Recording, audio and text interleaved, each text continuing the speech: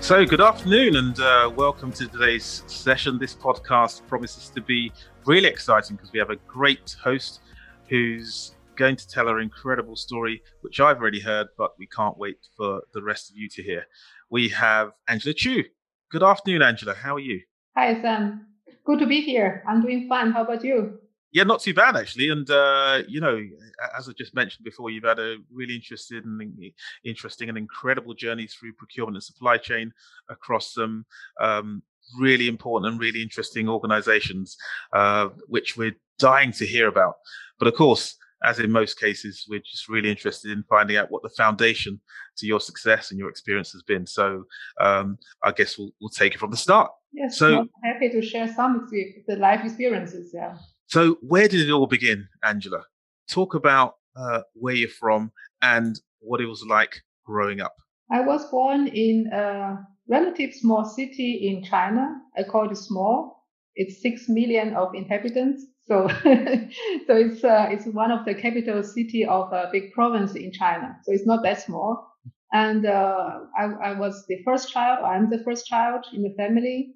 My father is a doctor. He has studied Chinese medicine and also Western medicine, and he was running a practice for a big factories. I think 4,000 people or so. And then 5 years later on, my brother was born. So I was the big sister, or then I have a young brother. So that's how my family looked like.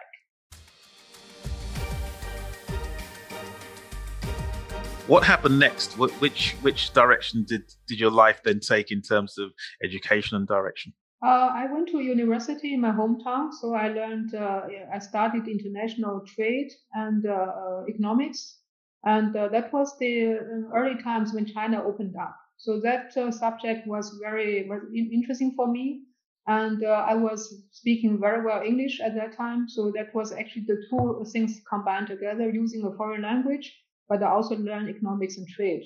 So for me, that was the idea subject I have chosen, and after that, when I graduated, I went to a kind of Chinese government who helped all the foreign investors, like big companies who want to start investing in China. So I was helping them to make all these administrative processes, helping them to build up the plants.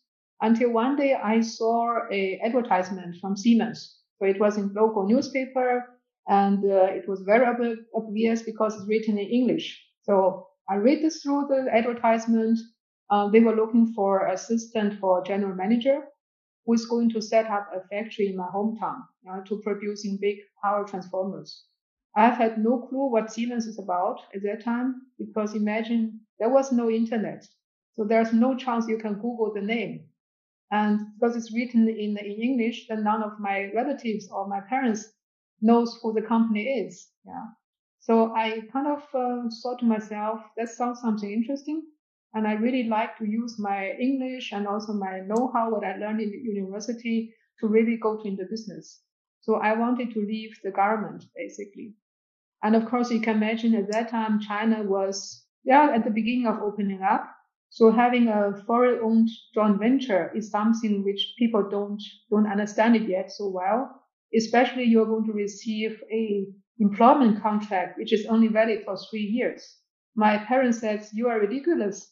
You have a stable life, foreseeable life here. You can see even through your retirement. You have housing. You have all the fundings financed by your current employer. Why you want to go somewhere? You have only a 3 year contract." So, in this environment here where China's opening up, has that influenced your kind of, I guess, entrepreneurial or adventurous spirit, where you suddenly see this advert at the same time that China's opening up, and you think, yeah, this is something I may be interested in?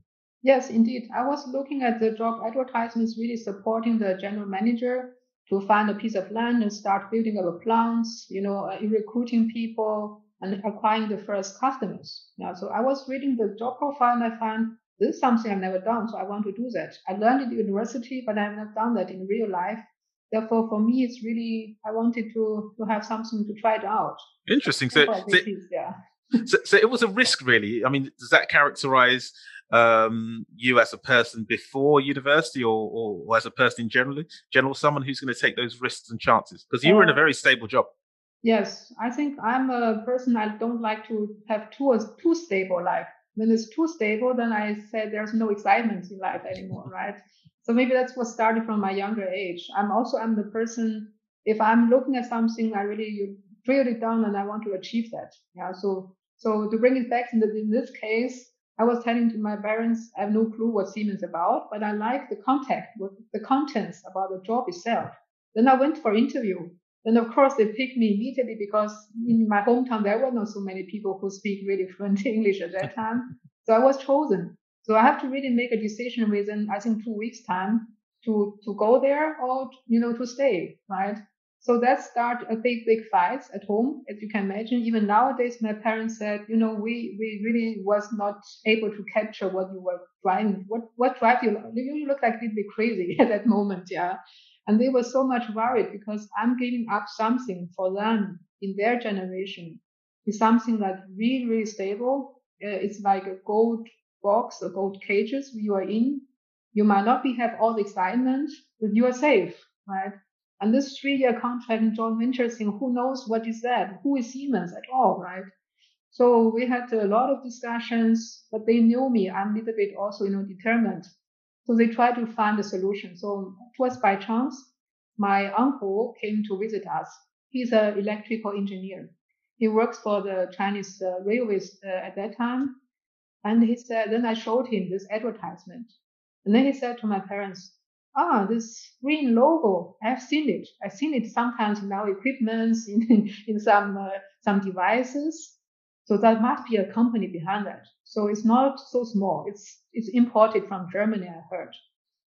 So it was the only arguments convinced my parents. They said, okay, if you really want to do that, we try to keep your position in the government. They went there, they applied. I applied for a 3-year non-paid leave because my parents said, let's do everything to keep your position in the government in case after 3 years everything goes wrong.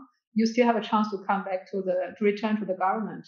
So we made arrangement with the government that I'm off for 3 years, and at the same time I went for Siemens.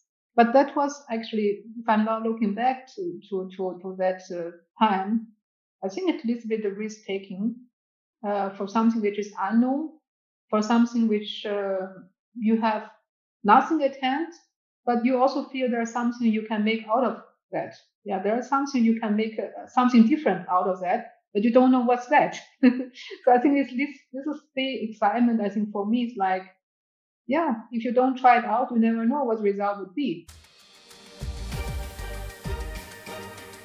So, you've now made this big decision. You've in effect gone against the ultimate wishes of your family, or most of your family, apart from your uncle. You've now joined Siemens, and so talk us through that. Was it everything you thought it would be, and how did that shape you? I have to say it's a great company, great experiences. So I think there were 5 employees. When I joined the company, I was a number 5. So it's really like general manager, production manager, commercial manager, that's it. Then we start to find a place to build the building, and then to look at where to include, buy machineries for equipments. We set it production plans. We hired people. We trained the people. I was heading some delegations to Germany to learn the technologies, to learn the way of manufacturing assemblies.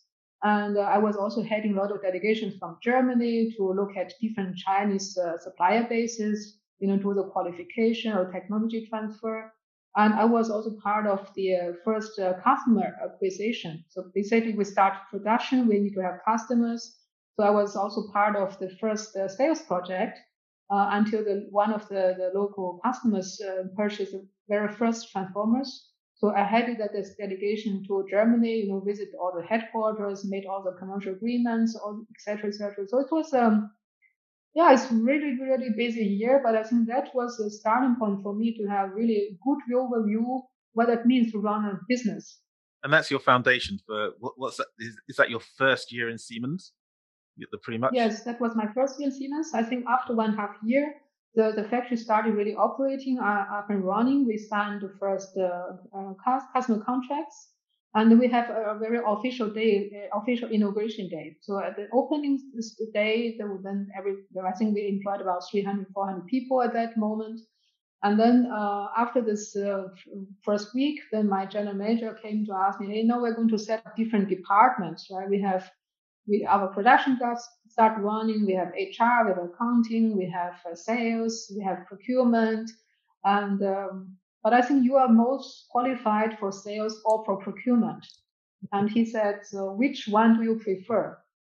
And I thought to myself, and based on my first experiences, like acquiring customers, doing the sales bid and sales contracts, and also the celebration of that, I said, I'm really not good at drinking alcohol.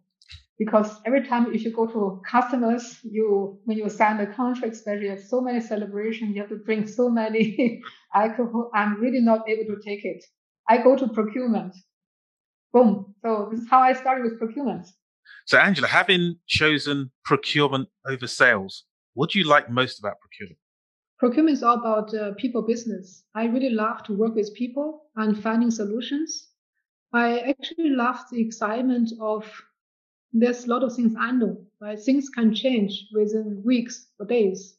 And be able to master that complexity is rewarding for me. What I also like is sometimes is risk taking, right? Be able to make decisions. Also, sometimes we don't have 100% information ready, but then evaluate what are the risks, what opportunities you are, what decisions are you make, are you able to foresee those risks are under control. I think those are things excitement for me in procurement. And that's so interesting because a lot of people draw analogies between the similarities between procurement and sales. And I think maybe your general manager did the same thing, but actually what you're pointing out is that there are also some massive differences between procurement and sales. And I'm not sure whether alcohol is necessarily one of them, but I'm sure it differs from person to person. But so you've made that choice to go into procurement, and presumably it's not a choice you've regretted. So, but it's a green field. I mean, a procurement department doesn't exist at that point. It's not as if you went into a procurement department. Yeah. So how was that experience? How did you now set this up? Basically, we used all the knowledges we have from the production planning. So basically, that's how we started. Then we have a production planning that translated into a procurement plan, right?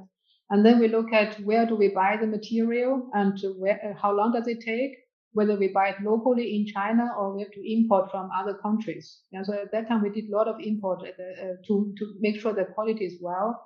We, of course, same time launched also the whole qualification processes to build up Chinese suppliers. It was like a little bit in parallel, make sure that the first deliveries will go out, and same time also to make sure to qualify local suppliers. I was able to hiring a lot of colleagues at that time who are either have a commercial knowledge or have technology knowledge. So basically, the technical understanding and same time combination with commercial understanding was a key, successful factors of this procurement organization which we built up. And I think we were able to really finish the whole qualification process, also the technology transfer, within 2 or 3 years' time. And that has reduced tremendously, costs. That we don't need to import a lot of material anymore. Wow! So not only have you set up a procurement function, but you've in effect built up a local sourcing capability, which is fantastic. And from a procurement perspective, this is the foundation of your career here in Siemens. How long were you in this role? I was 3.5 years in a row. So by doing those things, I also felt there must be some process in place because it's very difficult to explain every buyer when they came to the company what is procurement is about and what to do, how the purchasing order looks like, and who has to sign on the purchasing orders. And so I created first purchasing handbook. It was not available at Siemens in China, so I was the first one to really write all the procedures, processes, what are the key milestones on the whole procurement setup, including at that time we were also responsible for stock, so stock master material master module at that time. So it was also we are onboarding a new technology. Therefore, I write this handbook, which is a guiding principle, basically how the whole purchasing department functions. And that handbook has been utilized afterwards for many other companies who are under construction or who are building up their own production. Siemens at that time, we had about I think we were the first 10. And then later on, after this, within these 3 years, it was like almost 60 factories was building up in China just by Siemens alone. So you can imagine that purchasing handbook, which I have created, was a kind of small Bible for all the purchasing department, which is coming after us. And I was often requested to go to different plants to help them to validate, is it the right setup? Is the process okay? How the organization should look like? So I was like traveling around helping them. And then suddenly the Siemens headquarters in China, in Beijing, they recognize what I'm doing is like a corporate function. So they said, why don't you come to Beijing and work here in our headquarters? So this is what I did actually in the next 5 to 6 years. I was doing two things major. One is the whole category management setup for whole China. So basically, when every manufacturer starts manufacturing, there's a lot of common commodities. So therefore, we really combine all the demand, deep joint qualifications, price negotiations. And this is one thing where I was building up. The other piece was a whole, I become an in-house consultant. So I become one of the in-house consultants who goes around, does training, really on process and education on the buyers. Second is also evaluation how the process look like, how the organization setup is, how their strategy is interlinked with the company strategy. So that was, in the sum up, it was 9.5 years. I was working for Siemens from very operative, later on to strategic, later on also to in-house consultant. And within that time, I was also working 1 year out of Munich from our headquarter procurement logistics centers. So it was a extremely long journey, I have to say, very exciting. I learned so many things, and I'm really, really grateful the really good training system the Siemens have had for buyers from junior to senior levels. Yeah. So I think that was the best time I really learned about procurement in all different angles and also of very hands-on practices. And that's so interesting in terms of when you mentioned you set up the buyer's handbook and then you then progressed upwards to do that at more of a corporate level. But how representative was that of the maturity of procurement in China at the time? Was Siemens that approach, was that common, or were they head and shoulders ahead of other procurement and supply chain functions in other organizations at the time, or not? At that time, even though I look back, I think Siemens, in terms of procurement, is still very advanced, especially at that time when China was opening up. A lot of foreign invested companies coming to China try to build up factories here and there, right? But I think systematically training, onboarding employees, and telling them what procurement is all about. We started to talk about what is purchasing, what is procurement, what is strategic procurement, what is operative procurement, what are the pros and cons if you bring them together or you separate them. So very, very systematic training, I have to say. And this is, I think, all of us at that time benefit from there. And if I look to the peers at that time outside of Siemens, I still feel we are quite advanced compared to many other big multinationals who at the same time went into China market. Interesting. So what was next for you? So you've got your foundation in Siemens, but of course you weren't there forever. So what was next? Yes, I was headhunted by a company called Leibold Optics, which is headquartered close to Frankfurt, very, very small town called Atzenau. So they found me actually through a Siemens connection. They said, oh, we heard you're doing great things for Siemens. So why don't you consider to move to Germany and work in Germany, right? And at that time, I started to pick the German language. So I went to German language on the evenings or on the weekends. I want to learn this language because I work with many German colleagues, as you can imagine, right? I truly wanted to understand their culture and also their way of thinking. But I think this is something fascinating. We Chinese think sometimes different than the Germans. So therefore, how do you understand how they think and how they function? I think this goes via you want to have a detailed understanding, then you have to understand the culture, starting by learning the language. This is how I felt. If you want to be integrated somehow, start always with language. Then you suddenly enter a total different world.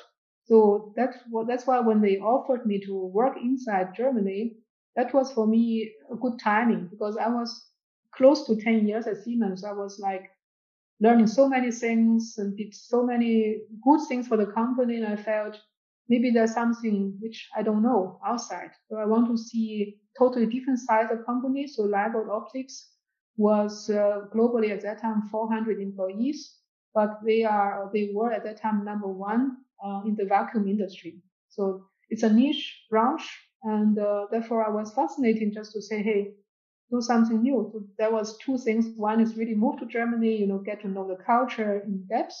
Same time, there's something unknown comes. So it's exciting. Another big surprise for me when I joined Leibold, I have to say, is day one. When I entered the company, I was informed there's going to be a strike. Strike for me was, I have no clue what strike is about because in China we never strike. So it was not in my DNA. So I have no clue. Then I thought, what shall I do? And then they said, oh, I think 10 o'clock we're going to on the streets. We don't agree to something, so we go on strike. Then they asked me, are you a tariff worker or are you a non-tariff worker? I've had no clue what that means. I said, I don't know. What are you? He said, oh, I'm a tariff worker. And I said, most likely I'm also a tariff worker. Then he said, then come with me. So 10 o'clock, I stamped out because it's kind of I don't know whether it's counted as working time or not counted. So I have to stamp out. Then I wait on the streets. It was like for me a festival because people shout. I don't understand any German language, but I was in the parade. I was, raising a small flags, and I saw people were shouting. I was enjoying that. I thought it like a festival. And then I came back and continued to work. Some days later, the HR department called me. They said, "Hey, Angela, you're supposed not to join that." I said, "What's the problem? You are non-tariff worker. You doesn't belong there." I said, I have no clue. I really had no clue, but that gave me a good foundation to work with my colleagues. Wow, so that really accelerated your cultural assimilation and your work situation as well, I guess, in terms of getting that supply relationships going. You're with this organization, Leibhard, for a period of time. And what was your role while you were there? I was a global sourcing manager to really build up the global sourcing department. This was also something new for the company because they were sourcing very closely into the factory, and they really wanted to go outside. Go outside means also to qualify suppliers in Italy, in Spain, and East Europe. And same time, they wanted to build up a manufacturing unit in China. So I was also helping to look at all the supplier base where I've qualified at that time for Siemens, for instance, whether some of the supplier can be also utilized for this purpose. So how long were you with them, and what kind of prompted you to take your next step in your career? I was almost 2 years there, and what I did is I have I have some Chinese supplier visiting me for this company. I recognized because it's a very niche industry field, so we don't buy millions and millions of machines anymore, which I was used like Siemens, right? We buy like 100 pieces because they are producing at that time. I remember 120, 150 equipments per year. So that you can imagine the quantity what I'm going to buy is really, really small. So I thought, why don't I call the big factory next door, which is 5 kilometers away, which is ABB. Then I called the purchasing manager from ABB. I said, you guys might source the same product like we do. So why don't we team up and then share the resources, share where do I buy, where do you buy? Then we have a little bit also consolidation of the purchasing volume. And we share also the procedures of qualification of the suppliers. Right? So the purchasing manager at that time had liked the idea, so we had some exchange. Like, of course, I get personally to know the organization a bit better. Until they called me, they said, "Hey, why don't you come to us? We are going to do the same like Leibold is doing." So so I'm back to ABB. ABB was for me always the biggest competitor for Siemens over years. Wherever Siemens go, there's ABB, right? And the ABB developed very nicely also over the time when I was working for Siemens. So that doesn't, took me a long time to think about through because I know it's a great respect for a company where I really think it's technology leader, and I said, time to change. Yeah, so that's why I joined ABB. So your reputation in the industry and the profession is growing by now, and I mean you're really moving up the ladder almost by recommendation at this stage, which is a great place to be at that time of your career. So, what were you able to achieve in ABB?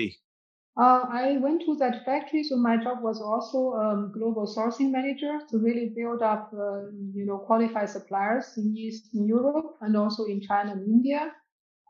Due to that, we have high pressure of a lot of competitors around the markets. So my job is really helping to keep the cost down. I built up a small department there, really, focusing on qualifying such suppliers. I think we were quite successful.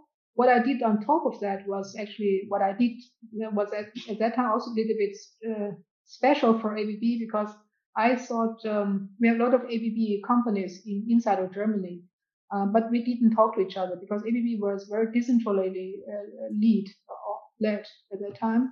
And therefore, I called some of the purchasing managers. I was in different locations visiting them, and they came to visit me. We said, actually, we are buying similar things, right? Why don't we team up? So we formulated also regional category talks, to sharing supply information, jointly qualifying supply, solve quality issues. So that became a little bit like self-grown regional category setup. And then ABB headquarters recognized and they said, hey, what you are doing is actually belongs to headquarters, so come to join us in headquarters. This is how I end up again in the headquarters setup, 2009. And since then I was, in Zurich. And that's interesting because you're almost taking your expertise, working it from the bottom up, and replicating that idea. So, as you mentioned before, with Siemens, you're looking at those core procurement and supply chain principles of consolidation, I guess, of category management, until it gets recognized at the highest possible place in the organization, which is head office, where you can gain the most economy. So another international move, from China to Germany. You're now in Switzerland. You're now in the head office. What happens next? So when I moved to Switzerland, our new group CPO just joined. He came from Ford Automotive, Mr. Danny Hemmick. He has the vision to really create the decentralized procurement organization, bring them to much more group-led matrix organization, to really utilize the group synergies. And the experience I've done in Germany, of course, made that a good stepping stone to say, hey, let's replicate those good ideas across the globe, right? So you can imagine each and every factory, we have some purchasing organizations there. So my job was really to help the group, first of all, define what's going to be group categories. So what are the common materials, raw materials or semi-finished products? Those going to be group categories. And then what's going to be managed regionally, because it's a huge organization. Everything won't be able to manage out of headquarters, that we have going to set up regional offices and how this category strategy should be look like in regional, and then what is locally managed. So we have to build up a really systematic approach, which is, how to do strategic sourcing on group level, on regional level, and locally. And of course, how the organization should be look like around that, right? How the tools and templates will look like, how those review sessions will be look like. It's called continuous improvement process sourcing, SIPS. So I think this is one big piece which I've delivered within 3 years. I was constantly traveling around the globe, talking about the new way of working, but also to articulate what is the insight for the local organization, right? This is a change management piece.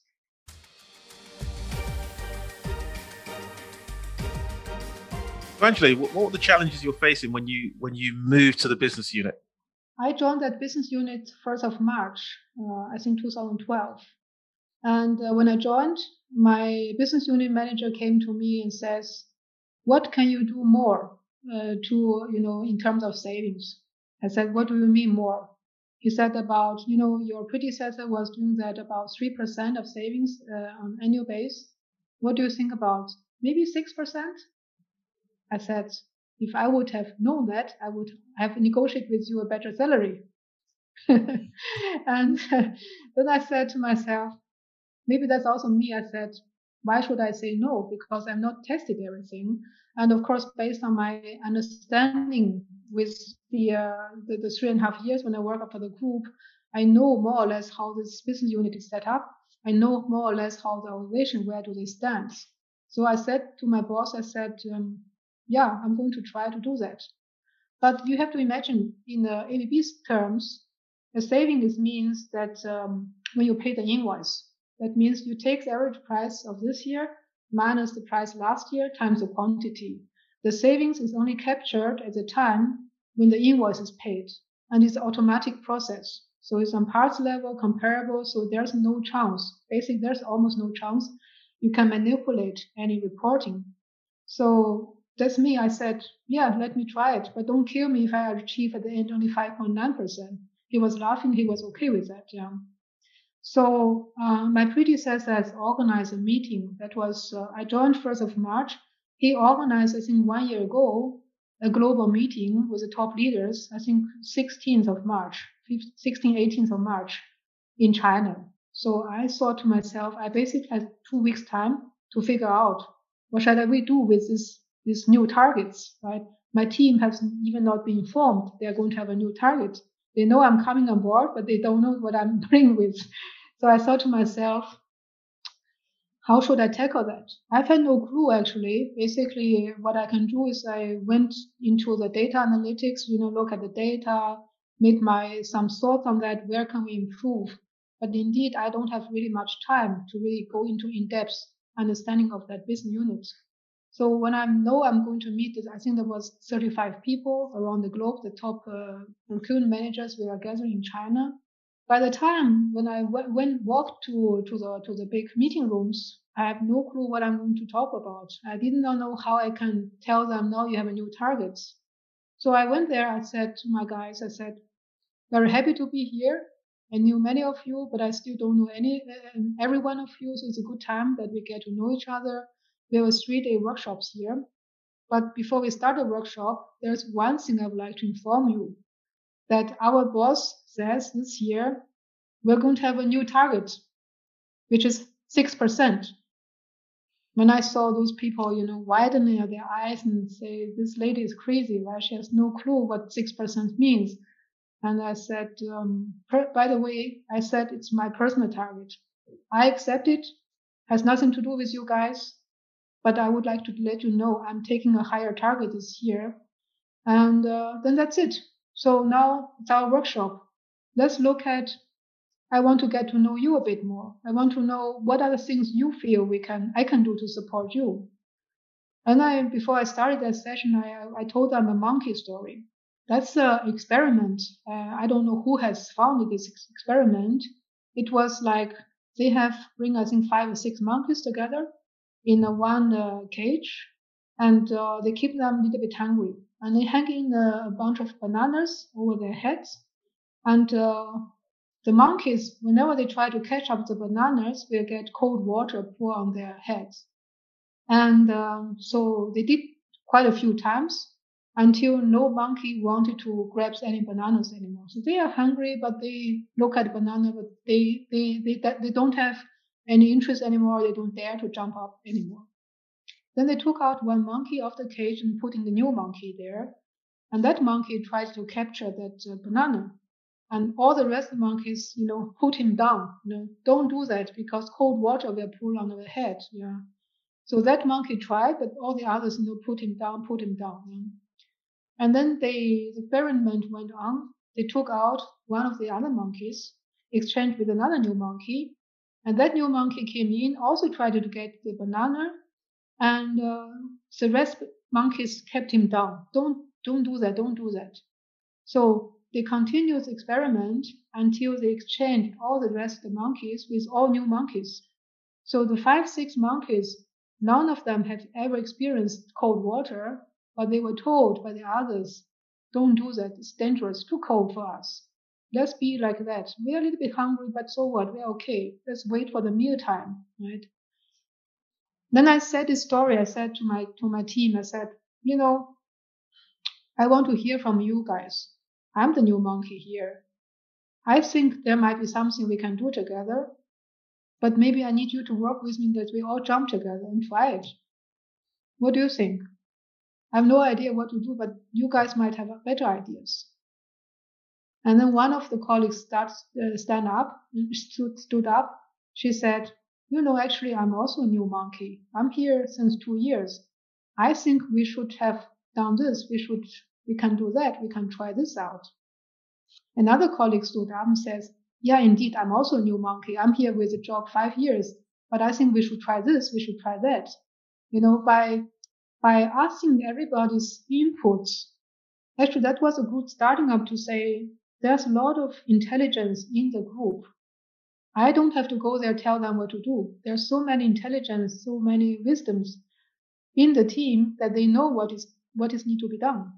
Maybe they didn't have a chance to test it. They didn't have a chance or resources to do that, or the timing was not right. So I think I gave them pretty much a free platform that we collected all these ideas. Then we went back into workshop mode and talked about these are our ideas. What can we do to achieve that? So 3 days later, when I finished my workshop, I went back to Zurich. I know I have a plan now. How do I achieve the 6%? And indeed, we started in March when I joined. We have the curve like that, right? Our 3% like this. And then April is like this, May is like that, June is like that. Yeah, every end of the month, my boss became a bit nervous. He said, "Where are my 6%? What are you doing? When do I see the savings come?" Right? So I told him, "This is my project plan. These are my milestones. Savings can only be captured when the invoice is paid. So even though if I negotiate best contract in April, I have to use first all the materials on stock until I place new orders, until we have 90 days payment terms. You have to give me 4 or 5 months so that I can tell you there's something coming, right?" So I always have to calm him down, say, yes, we will be there, we will be there. So yeah, so this is how we actually ended up in this in July, August. We slightly see the curve is really arising. September, October, November, we are already at 6%. So I think around about December time, we overachieved. I think at that year we were like 6.2% savings achieved. So from that moment, my team, when I had the global meeting with them the second year, they get used to that and said, let's go for now. But they get used, also my manager get used to that. Let's go for 6%.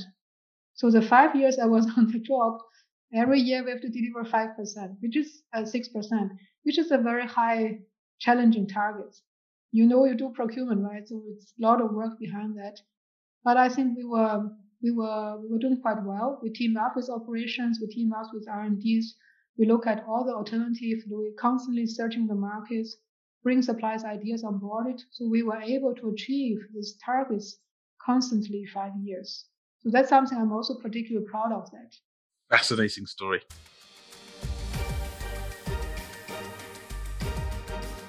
Great inspirational part of your story. But of course, you weren't finished there because you moved on from ABB. Tell us about that. Yes, I received a headhunter call at that time. So they said, "Hey, we are going to talk about you, Lufthansa Group, right? CPO position." And there's one thing I have to say. I'm strongly linked with aviation because my husband was flying over 20 years. So he was a captain actually for Swiss International Airlines. And when we get to know each other, we didn't have kids, and I was traveling with him quite a lot. So I know the aviation more or less from the back door, from the view of a pilot. Yeah. So that's actually when this request comes, I was like, why not? I was 13.5 years with the company actually. I thought maybe it's time to learn something new, because I was always telling my colleagues, my people, to say, after a while, if you feel there's nothing more new to learn, maybe it's time to move on, right? I always encourage my people to look for opportunities to further advance themselves. And now I was placed in front of me this question: there's a chance, but then you need to leave. You have to go somewhere else, start a new industry, right? And I thought to myself, I'm young enough to take that challenge again. And then I decided to move. Yeah. And I'm very happy that Lufthansa picked me because they surely have many, many interviews with many, many experienced people. And they finally picked me on for the job. And that's great. So you're in a different industry, but ostensibly you're still in procurement, but an organisation in a different industry. It must have been a different challenge, a different environment. Talk us through how it's been with Lufthansa. Lufthansa is a leading aviation group, right? Before the crisis in 2019, we had a group revenue about 36.4 billion euro. We have group airlines like the German Lufthansa Airlines, Swiss, Austrian Airlines, Brussels, and Eurowings. And we have large MRO business, Lufthansa Technics. And we have, SkyChef, LSG, for instance. We have many, many, service companies. So it's really a giant company with global operations in major cities, you can imagine. So it's very dynamic, I have to say. Aviation is different than the industry I was used to. So it's a new field for me. But nevertheless, procurement is procurement, right? There's basic principles. Doesn't matter what you buy. So there's always the basic principles. So what I did is actually, when I entered the company, one of my colleagues, the very early stage, asked me, "Hey, what's your vision? What do you want to achieve here at Lufthansa Group?" I said, "It's not about what I want to achieve. It's all about what we want to achieve together." So I organized many, strategic workshops, worked with all the head of procurement from different airlines. We basically came up a kind of strategic plan. We call it a 5-year plan. In the word is a procurement vision 2025. And we want to, change or improve our positioning of procurement from just a back office procurement, doing purchasing orders or doing some negotiations, to much more strategic level. We'll be the partners of our demand organizations and also truly contribute to the business growth. So that's actually our new positioning of the whole function. And I'm very happy that we have achieved really good alignment. I'm really happy today we're working together as a team. And doing so, we have been able to improve tremendously our cost saving performance. So basically what I did at ABB, I brought it also here to Lufthansa, as really looking at how do we do proper business partnering? How can we be early involved in different projects, product design phase, but also how do we integrate the ideas from suppliers into our operations, right? That alone has helped us within 12 months time. We were able to improve our saving performance over 50%. Yeah. So I think that was very big step forward for the whole function. And then, of course, COVID started. So last 12 months, it was all about crisis management, all about, keeping the supply chain sustainable and same time, fighting through the crisis. Because the crisis is not over for us yet. So there's still a long way to go. But we were not only managing liquidity very successfully the first couple of months, we shift gears very quickly in the middle of the crisis, already looking at what can we do additional besides only negotiations, right? So we came up with an idea called zero-based spend approach. Basically, we went to demand organizations and work with our colleagues, showing them that here's the specification, here are the price tags. So do we still need such specifications in the future? Yeah.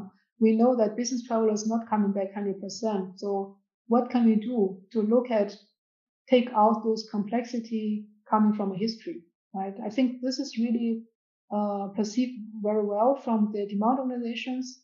And in the meantime, we use this zero-based spend approach, in very different contexts in the organization. And I think that's very interesting. The challenge that's been presented to you as a result of taking over at Lufthansa, because of course you came from a strategic perspective to do a mindset change almost to set up procurement to become a more strategic function, business partner.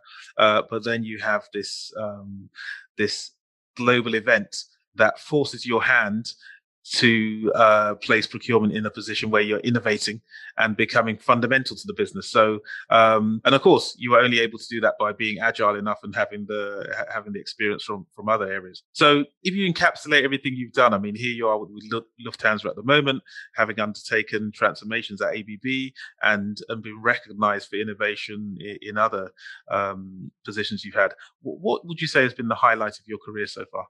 The highlight of my career, I would say there's moments where we really celebrated success, meaning we are one of the top performers, or when we join the industry benchmarks or surveys, we see we are ranked very high across industries or compared to our peers on the market. I think those are the moments which is on a business context, which make me very, very proud. What I'm particularly proud of was actually I always have a really great team. I think I create a great team in general to really say or change the way we're doing business together. It's all about collaboration and supporting each other. I think that's something I'm particularly proud of. I was crying when I left ABB with my teams. That's a lot of strong emotions towards the company, but also especially towards the people who I work with over decades. Yeah. So I think that's also something I'm particularly proud of, especially now if I look back to the last 2 years. I think we have demonstrated in good times we were able to achieve much better performance than the past with the same organization, same resources. In bad times or in crisis time, we have demonstrated we can do not only flying high, in a peaceful situation, but when the turbulence comes, when emergency numbers arise, we were able to really, put ourselves really on the ground, roll the sleeves and then do things really like operative buyer does every day, right? Mm. I think this is a strong testament for us to say, hey, you guys has did fantastic jobs for the last 24 months.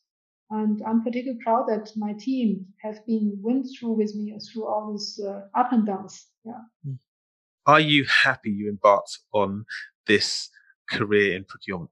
I'm very happy that I did choose procurement at that time. But I think now, since I'm very mature, I look back to my 25 years at procurement. I thought if I would have chosen the path of sales, if I'm neglecting now, I have to drink alcohol with the customers, all the rest, I would say I would have also done a great job over there.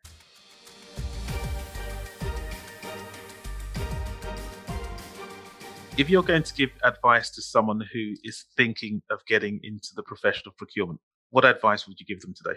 For people who wants to come into procurement, yeah, I would say there's some basic requirements, right? If you're really a person like to do very analytic skills, but also ready to look for solutions.